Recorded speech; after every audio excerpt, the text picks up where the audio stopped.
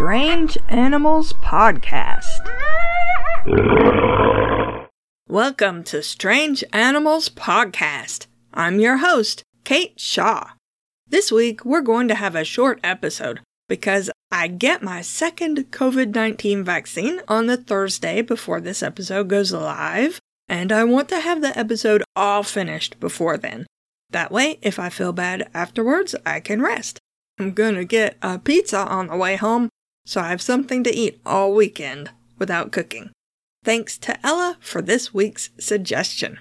Back in episode 90, about some mystery spiders, I mentioned that spiders live everywhere in the world except Antarctica. Well, guess what? Ella sent me some links about spiders that live in Antarctica. Antarctica is a landmass at the South Pole, specifically a continent about twice the size of Australia. It looks bigger than it really is because ice projects out from the land and is only supported by water, called an ice shelf. It's not a little bit of ice either. It's over a mile thick, or nearly 2 kilometers. The ice is called the Antarctic Ice Sheet, and it covers 98% of the continent. The only places not covered in ice are some rock outcroppings and a few valleys, called dry valleys because they basically get no precipitation, not even snow, and certainly not rain. Researchers estimate that it hasn't rained in these dry valleys in almost 2 million years. There are no plants, just gravel. There are no animals but some bacterial life that live inside rocks and under at least one glacier. Scientists have used these dry valleys to test equipment designed for Mars. This is not a hospitable land. Everything that lives in Antarctica is considered an extremophile.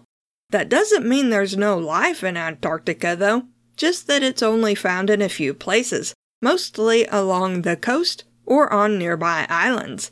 Emperor penguins and Adelie penguins, several species of seal, and some seabirds live at least part of their lives in and around Antarctica, as do some whales. There are lichens, algae, and a few low-growing plants like liverwort and moss. And there are some invertebrates, although not very many and not large at all. The largest is a flightless midge that only grows 6 millimeters long. But what we're interested in today are mites found only in Antarctica. We talked about mites in episode 186 when we learned about the red velvet mite.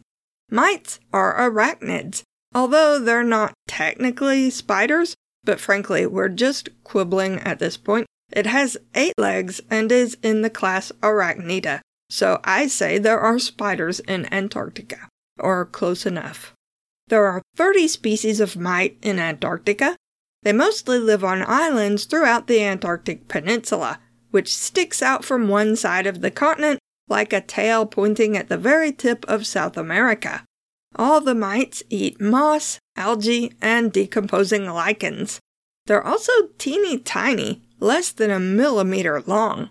One type of mite is found on the mainland of East Antarctica instead of just on islands.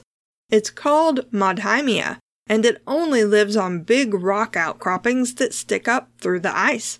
These rocks are called nunataks and are covered with lichens.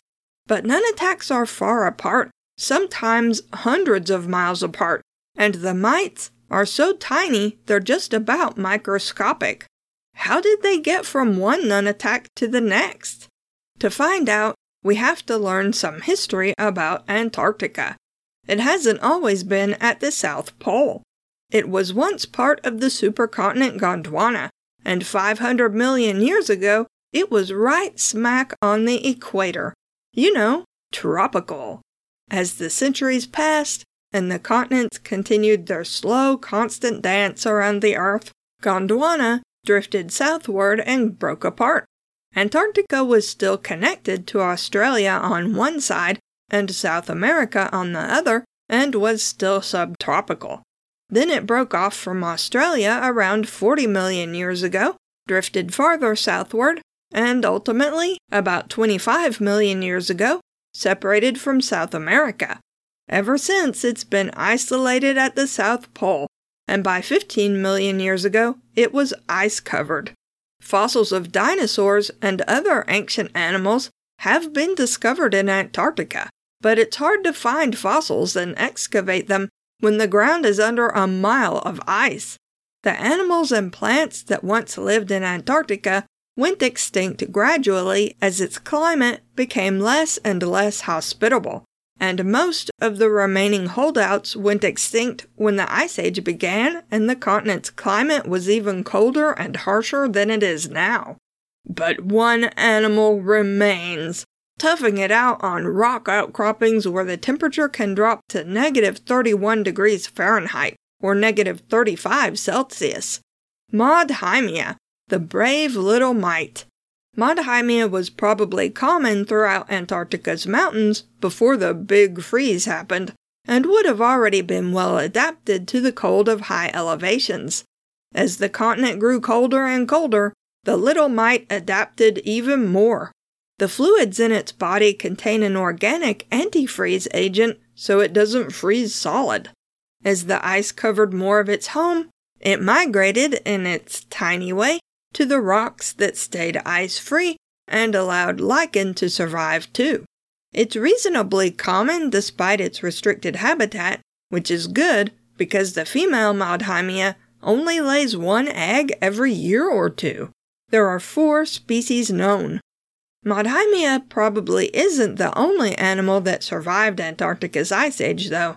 Species of springtail, only found in Antarctica, live alongside Maudhymia, and there are tardigrades and tiny nematode worms around too.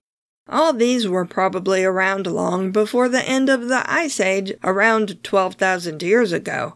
There may be other microscopic or nearly microscopic animals we haven't discovered yet.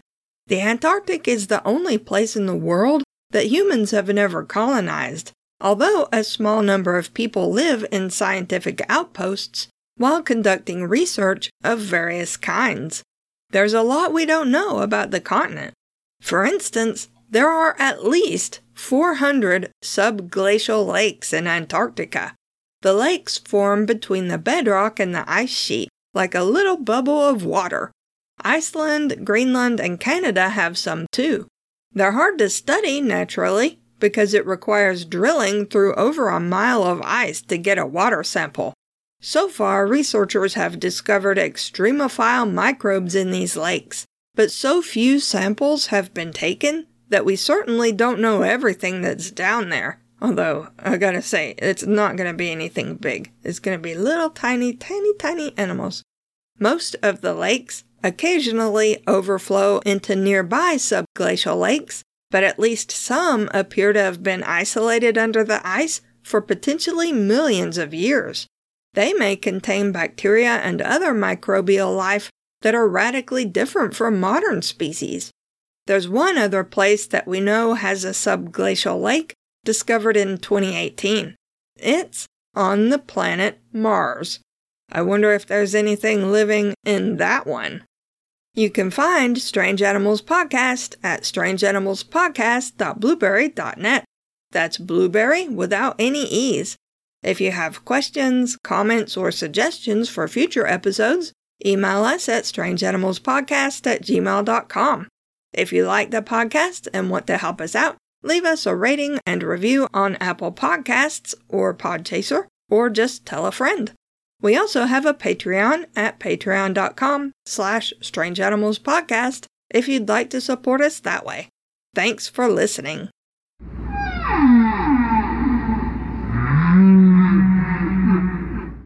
Just to mention, nunataks are very big. They're like miniature mountains. They're not like knee-high, which is how I first imagined them.